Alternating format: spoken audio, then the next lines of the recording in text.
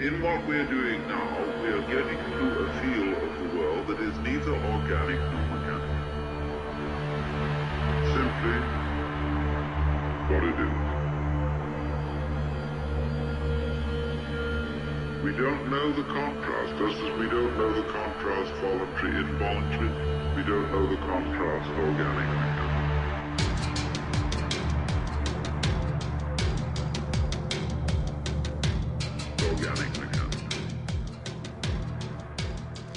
All right, folks, we're back.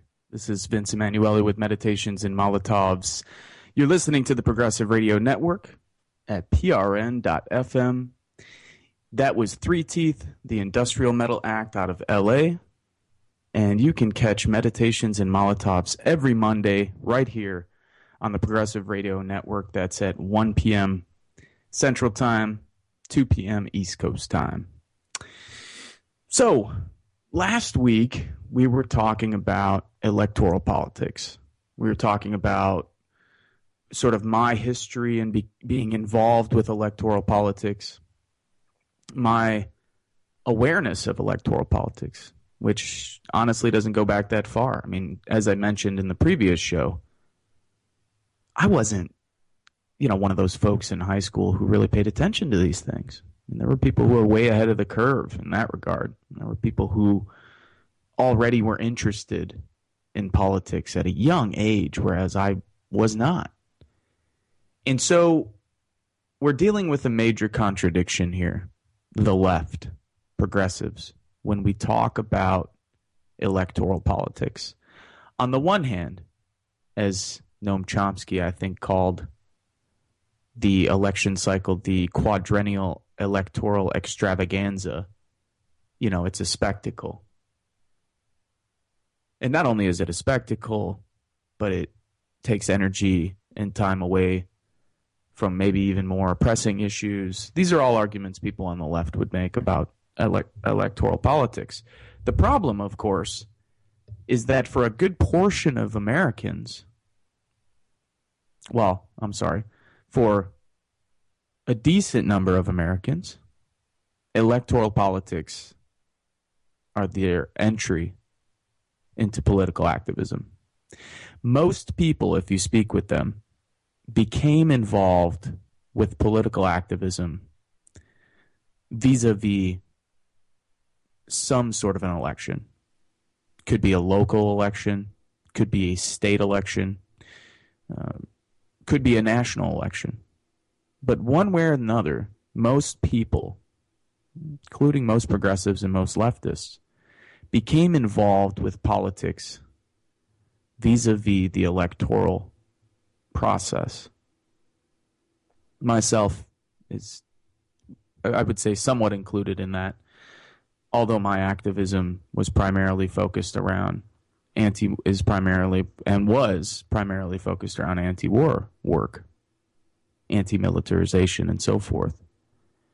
So this is also a big dilemma for those of us. I mean, I have to be completely honest. I mean, and this is coming from someone who has, from the beginning, I've been encouraging people to support Bernie Sanders' campaign. Not blindly, not without criticism, not without questions, but generally I think it was important for people on the left and progressives to support his campaign. And for a whole host of reasons. Not the least of which being an opening, or the Sanders campaign providing an opening for left and progressive activists and social movements to step in, meet like-minded people, or meet prospective like-minded people, and to organize them, both within and without the election. So in other words, the most important part of the Bernie Sanders campaign is not to get Bernie Sanders elected. That to me has been very clear from the beginning. And the idea, among the left, and you get this idea, I don't know if people have said it explicitly, but if you read a lot of the criticism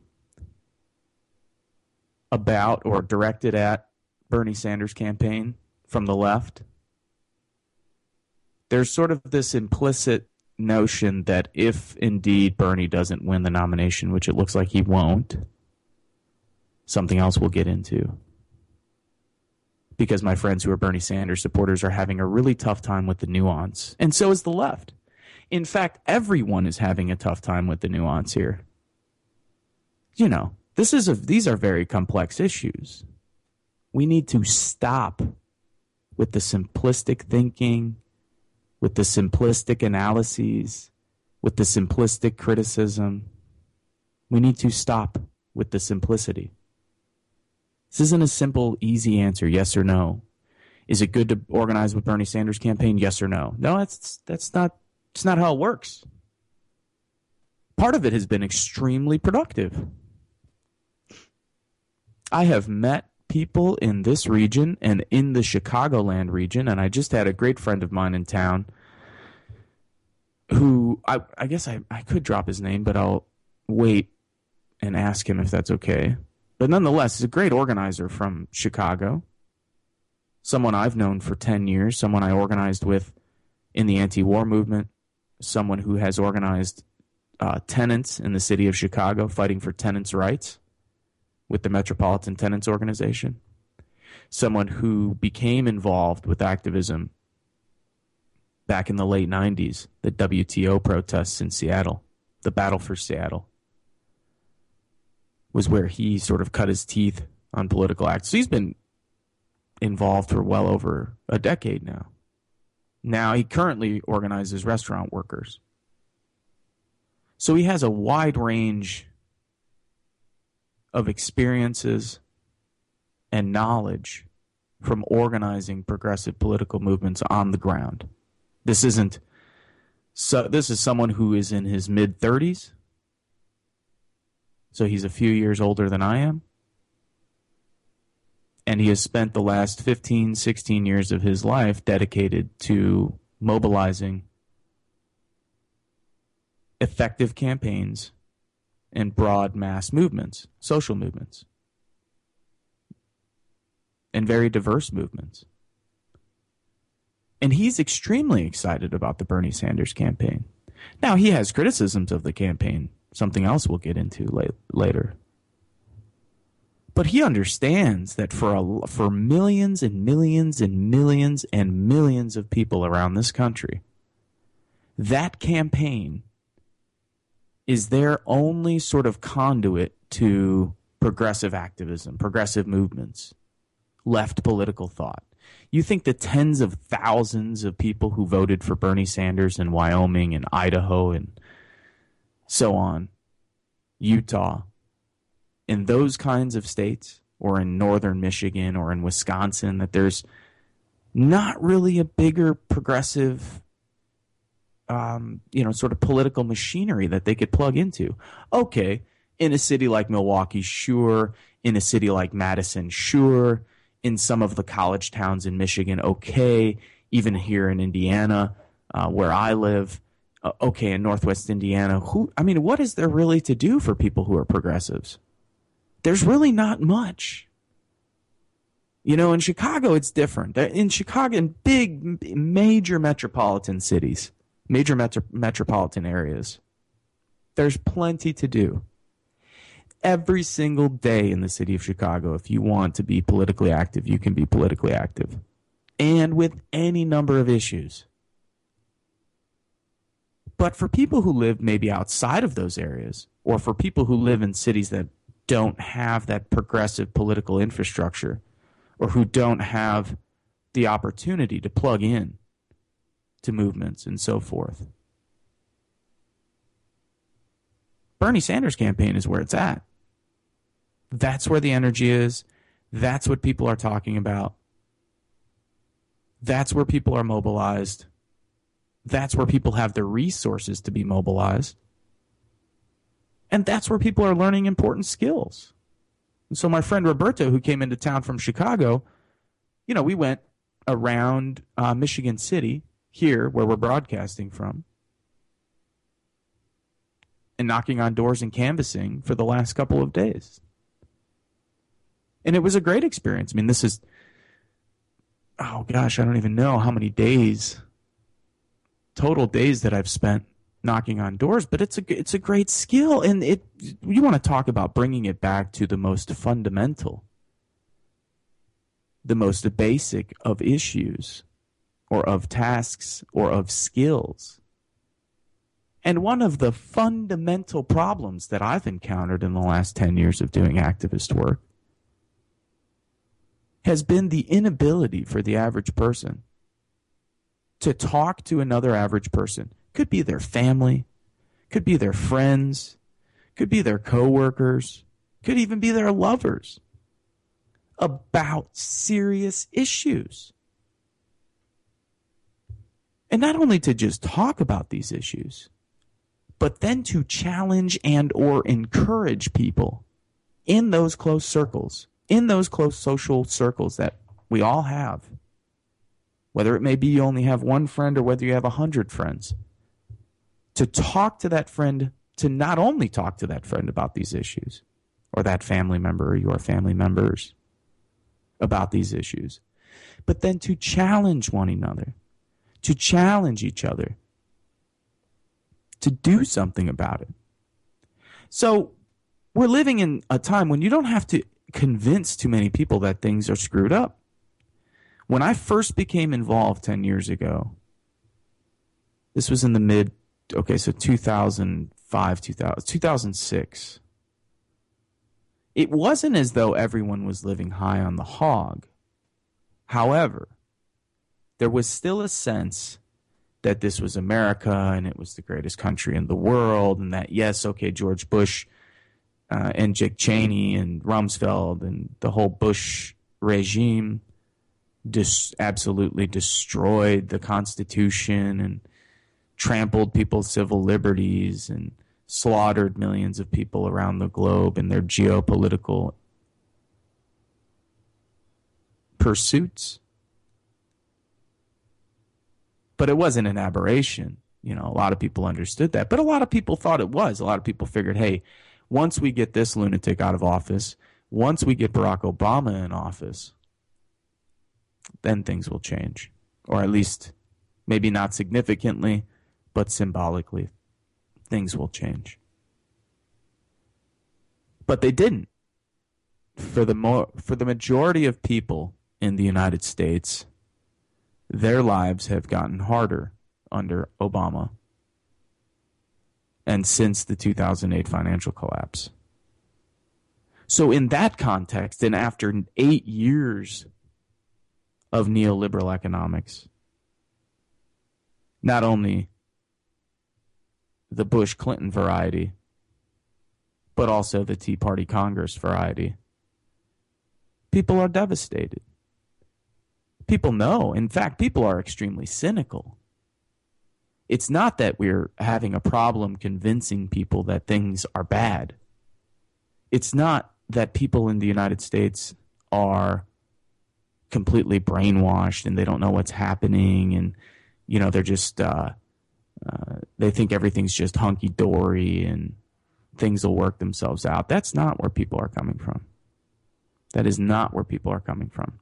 Both the polling data indicates such, and also my anecdotal experiences indicate such. You talk to anybody. Talk to your neighbors. Go talk to your friends. Talk to your coworkers. You're telling me that the average American thinks that everything's okay? Obviously not. In this election cycle, especially not so. Both sides. I mean, this is interesting. I don't have cable news, for the record, so I don't get to see much of the coverage. The coverage I do see is vis-a-vis online sites. So I'm assuming these sites are illegal. I don't even know how they work. I basically just punch into Google MSNBC streaming live, CNN streaming live, Fox News streaming live, and some site somewhere will come up where I can watch a little 4-inch screen in the corner of my bigger screen, and that's how I catch the mainstream news coverage. Now, I don't watch that very regularly because I think it's toxic, and it pisses me off. And most people I talk to, it pisses them off. Therefore, I think to myself, why are we watching things that piss us off? Of course, every once in a while you're going to run in, or regularly you're going to run into information that's going to anger you. But to add to that, the glitz and the glamour and the sounds and the images and the symbols and the consumer trash and all the nonsense that's on cable news media. And obviously, it's a very unhealthy medium. It's extremely unhealthy for people to be consuming that sort of garbage on a regular basis. Hence, I try not to do so. But when I do, I'll check it out online. And they've gotten it wrong from the beginning. If you go back and watch the replays. Go back and read the op-eds. Go back and look at what conservative and liberal and centrist and so on writers, go look at what they were saying a year ago. Go look at what they were saying last summer. People genuinely thought, especially analysts from the Beltway, and especially analysts from New York and from LA, and from some of the more progressive states and areas and metropolitan areas in the United States, places like Seattle and Portland and Boston, Washington, D.C., and so forth. These analysts, these writers, these news commentators, some of the, political professionals, the political class, scholars even, they did not see Sanders and Trump. They didn't see them coming. They saw them. They said, "Oh, these are fringe candidates. This is a fringe form of populism. This is a fringe form of xenophobia. This is a fringe form of racism." But it's not. It turns out, in a society built on white supremacy, in a society in which our institutions are founded on white supremacy and so forth, that a xenophobic, outwardly and explicitly racist message actually does resonate with tens of millions of Americans. Not just in the South, not just in Rust Belt towns, but all over the United States. Tens of millions of white people support Donald Trump's message. Now, whether they support him because of his sort of brashness, if it's a combination of all of these things, if it's a combination of his brashness, if it's also the fact that he tells it like it is, or that he's a maverick, or that he's willing to step up and say things about the political class that other U.S. presidential nominees in the past have been unwilling to talk about. Whatever it may be, the analysts in the Beltway, the analysts on the East Coast and the West Coast, were perplexed and remain perplexed. Just watch the news coverage and read the articles in the New York Times and Mother Jones and the Washington Post, in the Atlantic, in the New Yorker, in the Progressive. People remain perplexed at the rise not only of Donald Trump, but also of Bernie Sanders. People didn't see it coming. Now, how people didn't see it coming, I think, is easy to understand.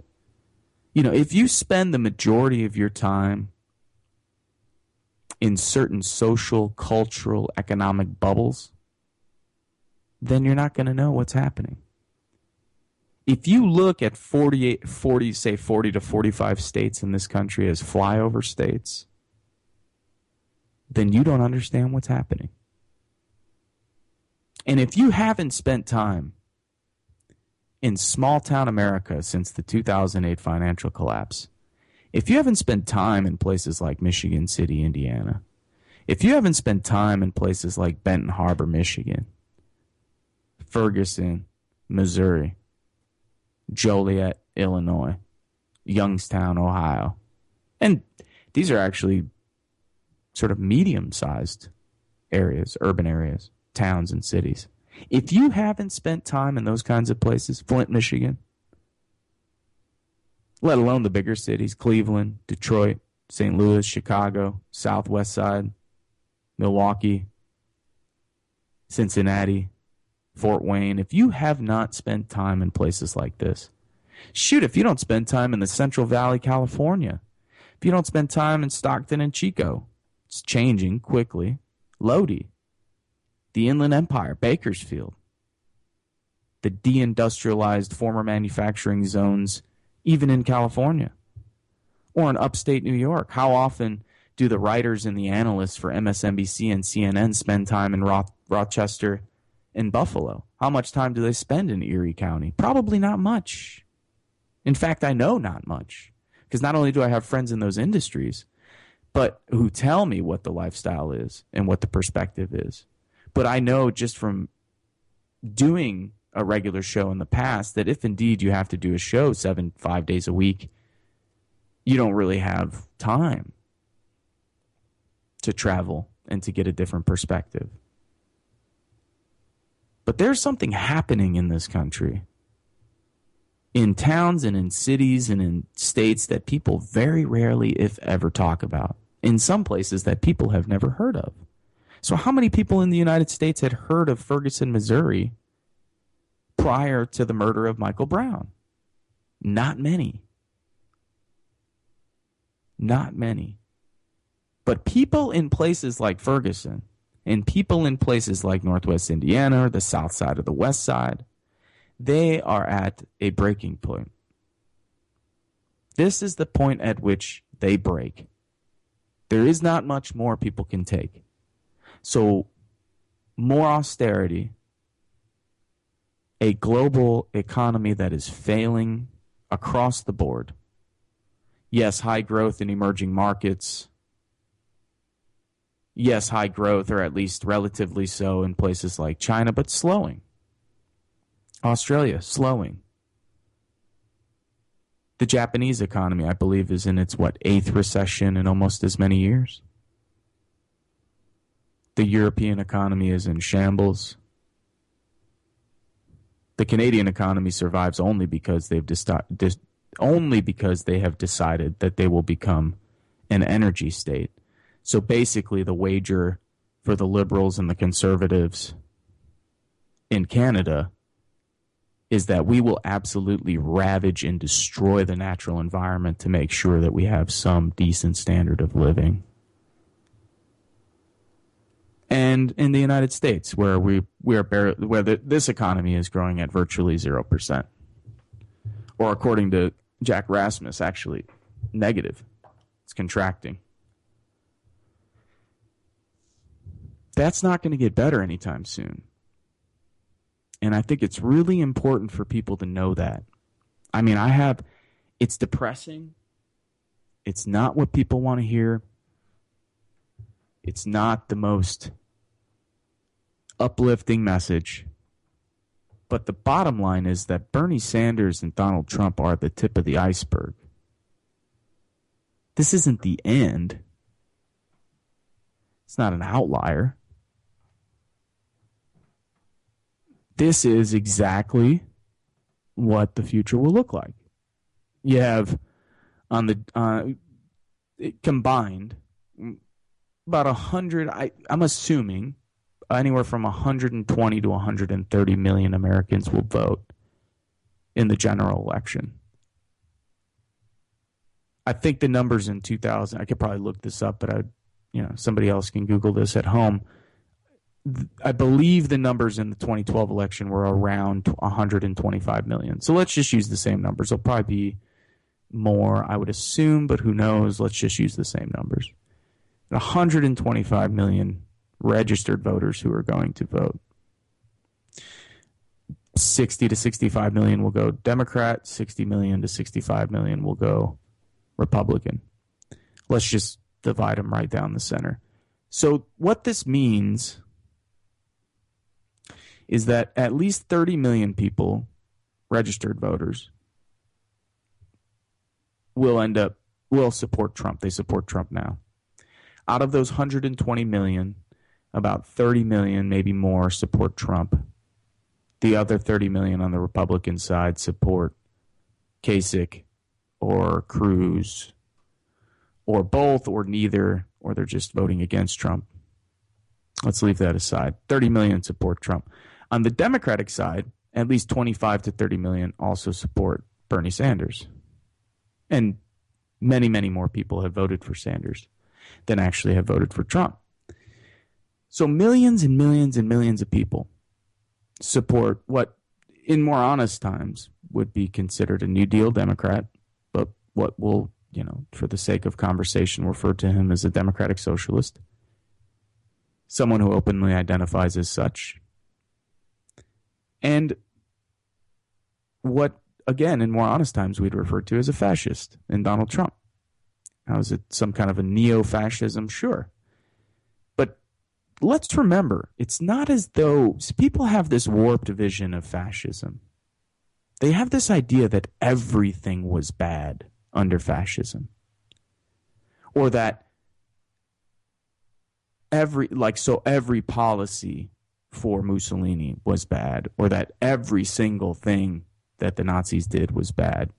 No, that's not true. Overall, of course, those political projects are inherently corrupt, inherently oppressive, should be rejected at all turns. However, if we're going to take a nuanced view of what happened, we have to remember there were 3 New Deals taking place almost 70 years ago now, 80 years ago.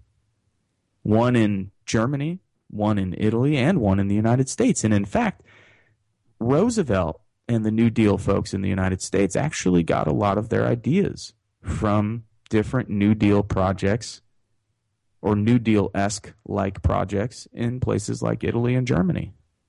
There's a really good book, forgetting the author's name, but the title of the book, I read it several years ago, was called 3 New Deals. Part of the reason why it wasn't as though the Italian government simply loved Mussolini because he was a violent man. And it's not as though German society simply loved Adolf Hitler because he wanted to exterminate people. These individuals, these dictators and their movements and their state apparatuses performed functions that people appreciated. Huge building projects, rail lines, public transportation, hospitals, and gigantic infrastructure programs that put millions of people to work, gave people a purpose, allowed them to reorientate themselves in society in a more meaningful fashion. These things matter. And they matter because if someone like Trump is to get into office, there could be programs like that. If he was smart, I don't know how vested the interests are or how ideologically insane the Republican Party is. Like, is there is there no way whatsoever that they will fund an infrastructure project? Is that the case? That might very well be the case. But if Trump gets in office and starts doing those things, don't doubt for a second, don't doubt for 1 second that he won't get more and more, that he will not receive more and more support from more and more Americans who desperately need good-paying jobs and who are more than willing to work on infrastructure projects. Don't be surprised. And for people who think this is such an impossibility, the polling numbers look bad now. The polling numbers now didn't look good for Romney as well. The polling numbers right now in 2008 didn't look good for McCain. They didn't, they showed a much more dominating sort of performance by Obama than what ended up happening. So this idea that right now we should take these polling numbers to heart, the idea that Clinton will smash Trump, if indeed those are the 2 nominees, I think is a little silly.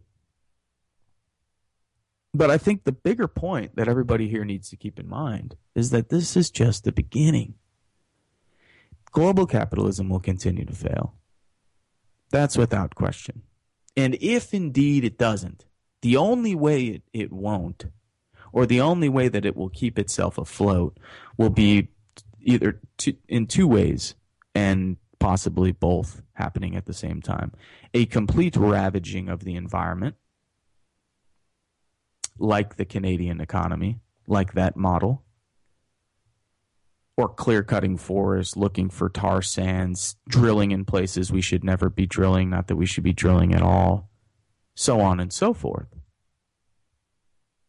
So the only way for the U.S. economy to continue rolling is to absolutely ravage the natural environment, looking for natural resources that, by the way, of course, we won't even use here, which makes it even worse because the average American's being sold a bill of goods.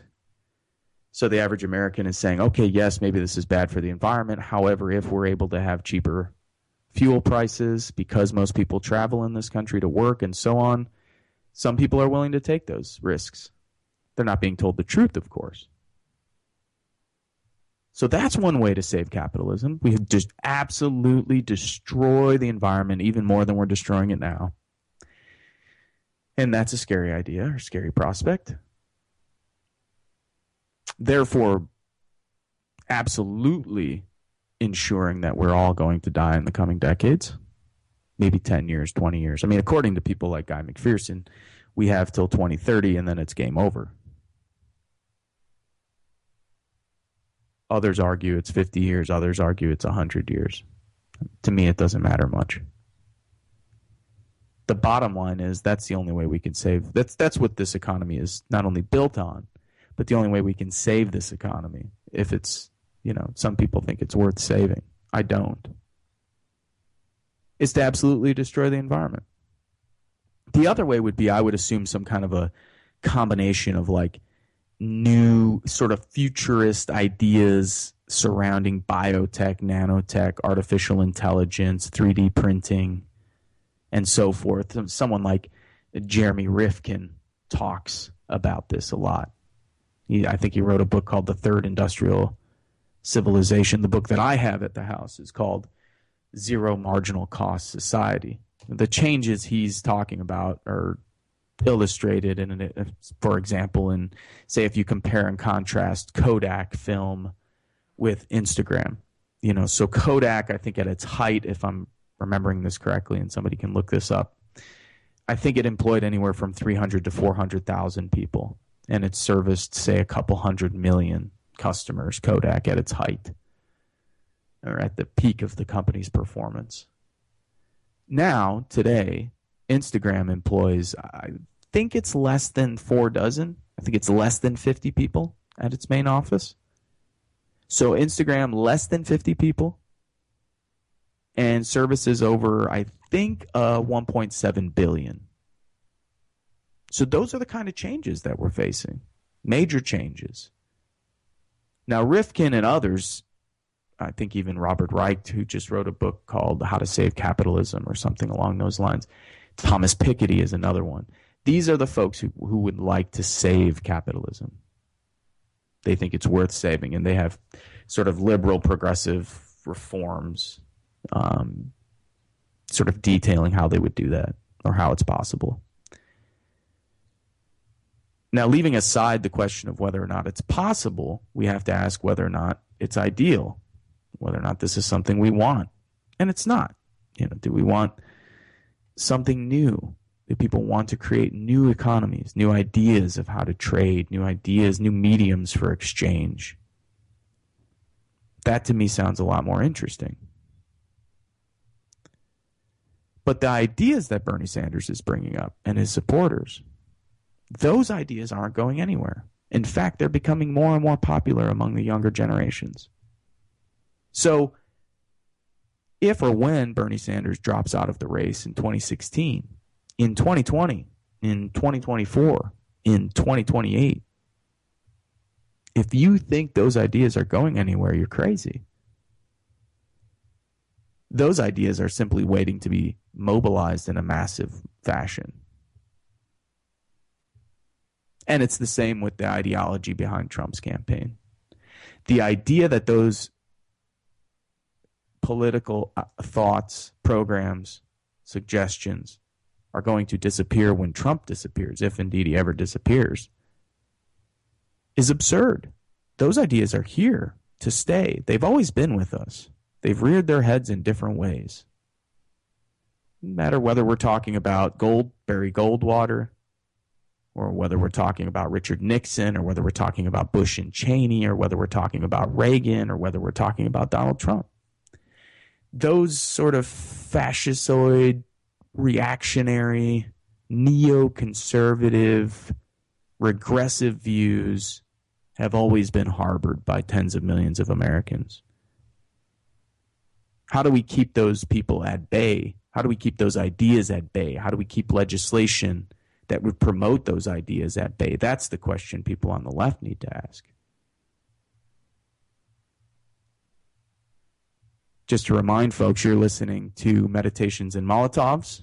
I am your host, Vince Emanuele. This is the Progressive Radio Network at prn.fm. Those ideas are here with us forever. And Donald Trump's supporters aren't going anywhere. So there's been a lot of, I think, naive views and a lot of naive analysis surrounding what's going to happen when or if Donald Trump loses the race. It's, people are hoping, oh, well, if he loses, we'll just get him out of here and, we'll move on and we'll progress. And once the baby boomers die, these ideas will die with them. I do think that when the baby boomers are gone, that we are going to have a more progressive society, but only with regard to social programs and social ideas. And by social programs, I don't mean social economic programs. I mean gay marriage, medical marijuana, views on race, ethnicity, and so forth, sexuality, gender. Those things are going to continue to progress. People will continue to be progressive in that regard. We're not going to go backward when it comes to the views of the vast majority of Americans on, say, the LGBT community. Those views aren't good. Okay, is there legislation in places like North Carolina and so on? Sure. But does that legislation represent the majority of its people? Absolutely not. Not even a good portion, really. But what that doesn't mean in the future is that there's automatically going to be an entire crop of people who are going to think critically about capitalism or think critically about militarization or U.S. empire or the environment. People have taken simple answers. I've heard it throughout the election. It's actually kind of sad because I give people a lot of credit. I automatically assume people are extremely smart, so I give them tons of credit until they prove me otherwise. I think that's the way we should operate. But I've heard nothing but easy answers. This is part of the problem with elections. Because the narrative is so condensed, because you have to have this sort of distilled version of ideological programs and thoughts, ideas, suggestions. These things are all sort of distilled for the public. And so when we're talking about economic issues, people are told, we'll simply live. And here's my sort of a critical angle I would take on the Sanders campaign. And it's not his fault, and it's not the fault of the campaign, and we shouldn't be blaming people in all of this. But here's the problem.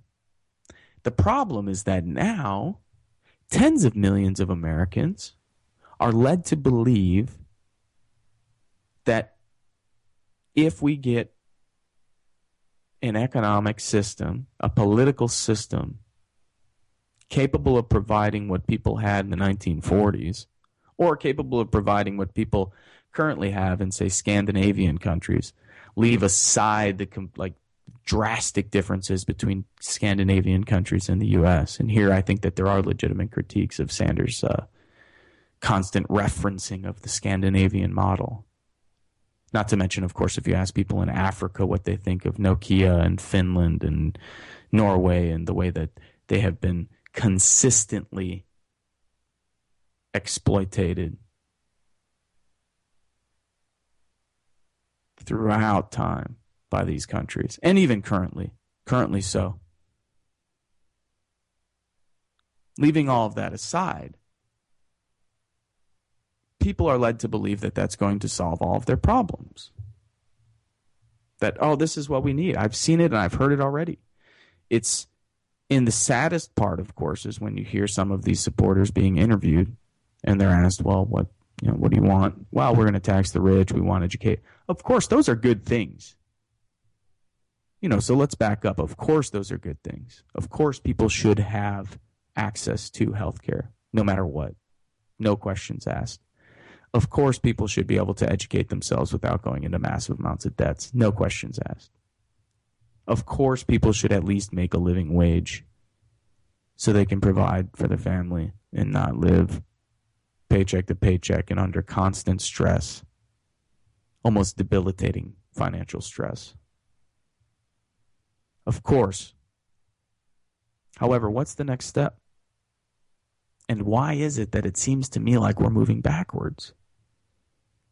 So we've been moving backwards in some ways because the right wing has thoroughly destroyed the social welfare state in the United States, has turned the state apparatus into a completely militarized entity, virtually incapable of providing a decent living or social programs to those in need because it serves a different function, namely that of militarization.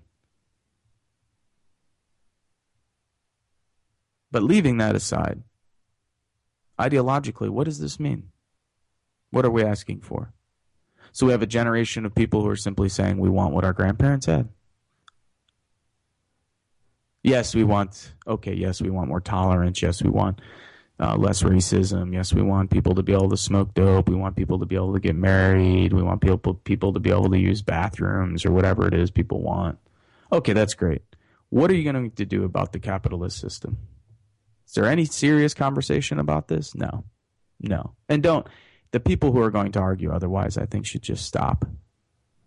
Let's recognize the Sanders campaign for what it is. Let's recognize that it's a great opportunity for folks. But let's simultaneously recognize its limitations.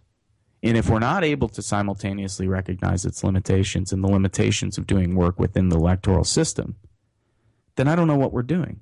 And I have the same argument or the same complaint from my friends on the left, who have sort of outwardly and openly and unapologetically rejected the Sanders campaign without offering a viable alternative. What's the alternative that the left is offering right now? I've heard it over and over and over again from people that I actually tremendously respect. I don't respect their position on this, but I do respect their positions on any number of issues, and they are completely wrong to tell people to not vote for Sanders or to not get involved with Sanders' campaign so they can get involved with the Green campaign. What Green campaign is there for Jill Stein? Be lucky if more than 500,000 Americans vote for her. Lucky if 500,000 Americans vote for her. She's not even on the ballot in over 25 states. Does that mean people shouldn't work to get her on the ballot? No, I'm not saying that. But to tell people that, when Sanders drops out or if he gets beat or when he gets beat, etc., that they should simply show up and vote for Jill Stein is the biggest cop-out, easy answer sort of BS that I've ever heard. There is no support for the Green Party. The Green Party in this country is dead. Maybe it was never even alive, but it's definitely dead now. So for those of you who are out there listening, or for those of you who continue to pour tons of time and energy into the Green Party, thinking that in any way, shape, or form what you're doing is any more revolutionary or any more serious or strategic or radical or worthwhile than the people who are organizing within the Democratic Party. Completely insane. I think both ideas or both forms of organizing are a waste of time. This campaign, to me, seems to be an exception.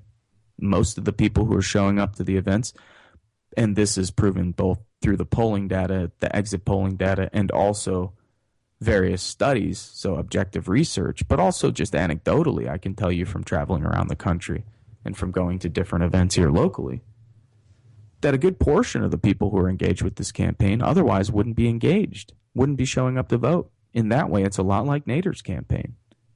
It's a lot of people who are out and about in the streets and supporting Sanders that otherwise would never have been engaged to begin with, or never even bothered to show up, wouldn't even have voted, care less. So, both sides to me need to wake up The people who are unapologetically supporting Bernie Sanders without criticism and just continue to post things on my social media pages like hashtag Bernie or bust or hashtag feel the burn and this or that. You know, grow up. Get serious. Get serious. This isn't about Bernie. This isn't about these individuals and these. I give a shit about Bernie Sanders personally, or what his background is, or where he comes from, or whether he likes to eat chicken fingers on the weekends, or whether he likes to watch basketball. I could care less about any of that. Bernie Sanders dropped dead tomorrow, I wouldn't shed a tear. What we need to be focused on is how to use this campaign as an opening, as a tool, as a conduit to reaching regular people who had otherwise never been engaged with radical forms of politics. That's it. That's simple to me. And the flip side, of course, is let's stop pretending like Jill Stein or the Green Party is some kind of a viable alternative, because it isn't. And in the 10 years that I've been active, I have yet to be approached by a Green Party person. I have yet to be engaged with any form of Green Party activism, because there's absolutely I see no hope or no, sort of victories on the horizon for that party. So let's take a step back and regroup. I mean, this is another thing that I think people need to really focus on. Stop getting stuck. Stop getting stuck in the same old routine. This is really, and this happens a lot with liberal and progressive and leftists or left-leaning people. They get stuck. They keep doing the same things. And we know that doing the same things and expecting different results is the definition of insanity. It's the very definition. Yet so many smart people I know continue to do the same things hoping for different results. It's like the socialist and the communist and the anarchist groups, the sectarian groups, particularly the socialist brand. The same, I mean, you know how sad it is to see a 55, 65-year-old activist still trying to sell the same socialist worker magazine for $2. Their numbers haven't gone anywhere. Membership has never gone up. The organization has yet to run any parties or any viable candidates for any major office. And maybe they have a little in at a couple of unions, and that's the best that they've done in 40 years. And they're supposed to be happy about that? These people continue to show up. Hey, someday, brother, someday, sister, the revolution's coming, comrade, someday. No, it's not. No, it's not. It's not guaranteed. It's not going to come. Whatever they think's going to happen isn't happening, obviously. So, it's the same with the Green Party people. You continue to organize for a Green Party that goes nowhere. Stop. Regroup. Do something different. We only have one life. This is, for me, the people who are trying to reform the Green Party or reform the Democratic Party or reform capitalism or any of this nonsense, it's like the epitome of conservative thought. This is the epitome of the times that we live in, is this sort of thinking. We're going to reform things. Okay, let's reform things. That's fine. Nothing inherently wrong with that. But that is the end-all, be-all here. That's the problem. The problem is, I understand when people say, hey, we need to do both reform and revolution. I'm for all of it. I've always been that way. I've always felt that way. I think it's a false dichotomy. But when people all or primarily and then only focus on the reform part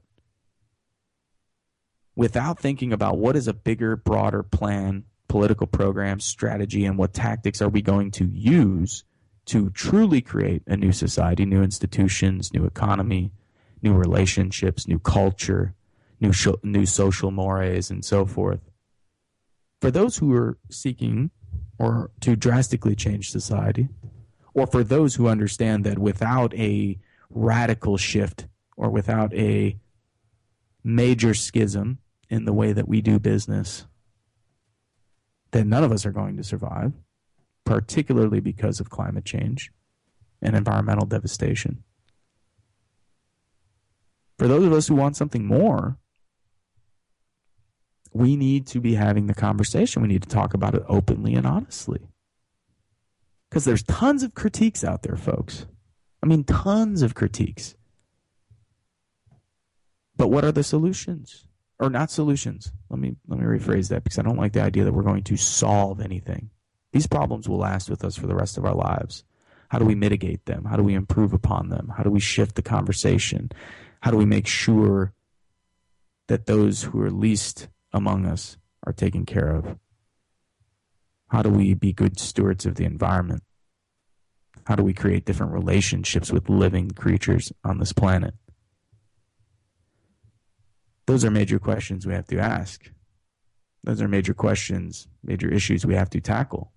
But the only way we're going to do so is if we talk openly about this. And right now, the problem is, on the left, we don't know what we want. The people who are mobilized are saying, Bernie's people are saying, we want a Scandinavian model. Okay, that's fine. Even if you do get it here, then what?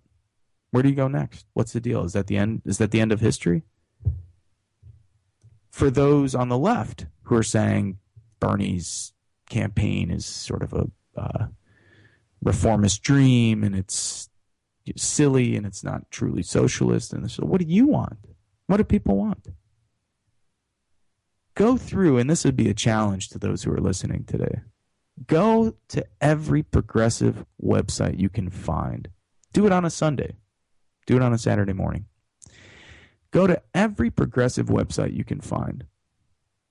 ZNet, Counterpunch, Common Dreams, Truth Out, Truth Dig, The Nation, the whole range, anywhere from the sort of liberal, progressive end to the far left, if that's what you want to call it. Go to every single one of those websites and just look at the first 10 articles, let's say, that are posted. Hell, look at the first 5 articles that are posted on each site. And you tell me if you can find more than 5% of the articles out of all of the articles combined on all of those sites, the first 5 that you see. Let me know if you can find a few, maybe a few, that will talk about what we want and how it is we're going to get it. There are thousands and thousands and thousands of articles written every single day by leftists and progressives in the United States and around the world. But particularly, let's focus here in the United States. Thousands every day. And you know how many of those talk about what it is we want and how we're going to get it? Very few. You know how many of those talk about political organizing, tactics, strategy, how to develop program, what that means, what that looks like? Very few. Very few. Be tough to even find them because they barely exist. And in fact, the one site that I'll give a ton of credit for doing that has been Z Communications and ZNet and Z Magazine. One of their sort of stated goals has been to get activists and organizers and scholars and thinkers and authors and artists around the world to not only be capable of making a substantial critique, because now the big thing, if you read, who would it be? Some of the examples of this. Henry Giroux is a good example. Everything is about neoliberalism. And yes, of course we should talk about neoliberalism. But did the United States not have problems prior to 1980? Or prior to, some people would mark maybe the beginning of the 70s, maybe 1972, 73, as maybe the beginning of the neoliberal period, the end of the Bretton Woods period,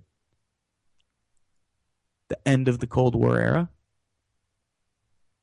But did our problems begin in the mid-70s or in the early 80s with Thatcher and Reagan? Of course they didn't. You know, so yes, we should focus on neoliberalism, understand what it is, but this constant hearkening back to that as being the source of our problems is disingenuous. It's naive, and it's, to be quite honest with you, I think a simplistic way of looking at the world. That's the same with the people who, you know, my Marxist friends, my traditional left friends, who argue that capitalism is the source of our problems. It is the system under which we currently live. It is the modern economic system in which anyone who's listening to this, including myself, obviously has grown up within. Several generations of our family have lived within it. But is capitalism the source of our problems? I don't think so. Did humanity not have problems before the 1800s? So we need to think about these things in a really nuanced fashion. And we need to continue to be critical and think about the foundations of our problems. Not the easy answers, because I hear nothing but easy answers from people I speak with, which, of course, makes me only want to ask them more and more questions. But we need to talk about what we want. We need to talk about how we're going to get it. And we need to, I think, truly encourage people to think about alternatives and to express those alternatives openly and honestly with their friends and family and coworkers and neighbors and so forth. That should be encouraged. That sort of imagination is sometimes smashed from our heads as children. You know, that sort of encouragement to think about alternatives, to think about a different world, what that world would look like. That's what we should be encouraging people to do. And those things will never happen through electoral campaigns or media campaigns or the right marketing toys or the right social media campaign. That's only going to happen through serious reflection. It's only going to happen through genuine, open, honest, vulnerable conversations that people are going to be having, continue to have, and will hopefully have for many, many, many years to come. So, next week, I believe we'll be talking with my good friend Thomas Frank, who's a great environmentalist and organizer, a local organizer here in the Chicagoland region. He's going to talk to us about the Break Free Midwest, Break Free from Fossil Fuels event. There's several other things happening this week. Check out my social media pages. You can just go to Vince Emanuele. That's Emanuele. Just punch it into Google. You'll find my Facebook page. You'll find my Twitter and all that other jazz. So it's been a pleasure, folks. I always look forward to speaking with folks. I enjoy their feedback. I look forward again to speaking with you next Monday. You're listening to Meditations in Molotovs. I am your host, Vince Emanuele. This is the Progressive Radio Network. You can check out Meditations in Molotovs every Monday at 2 p.m. Eastern Time at prn.fm.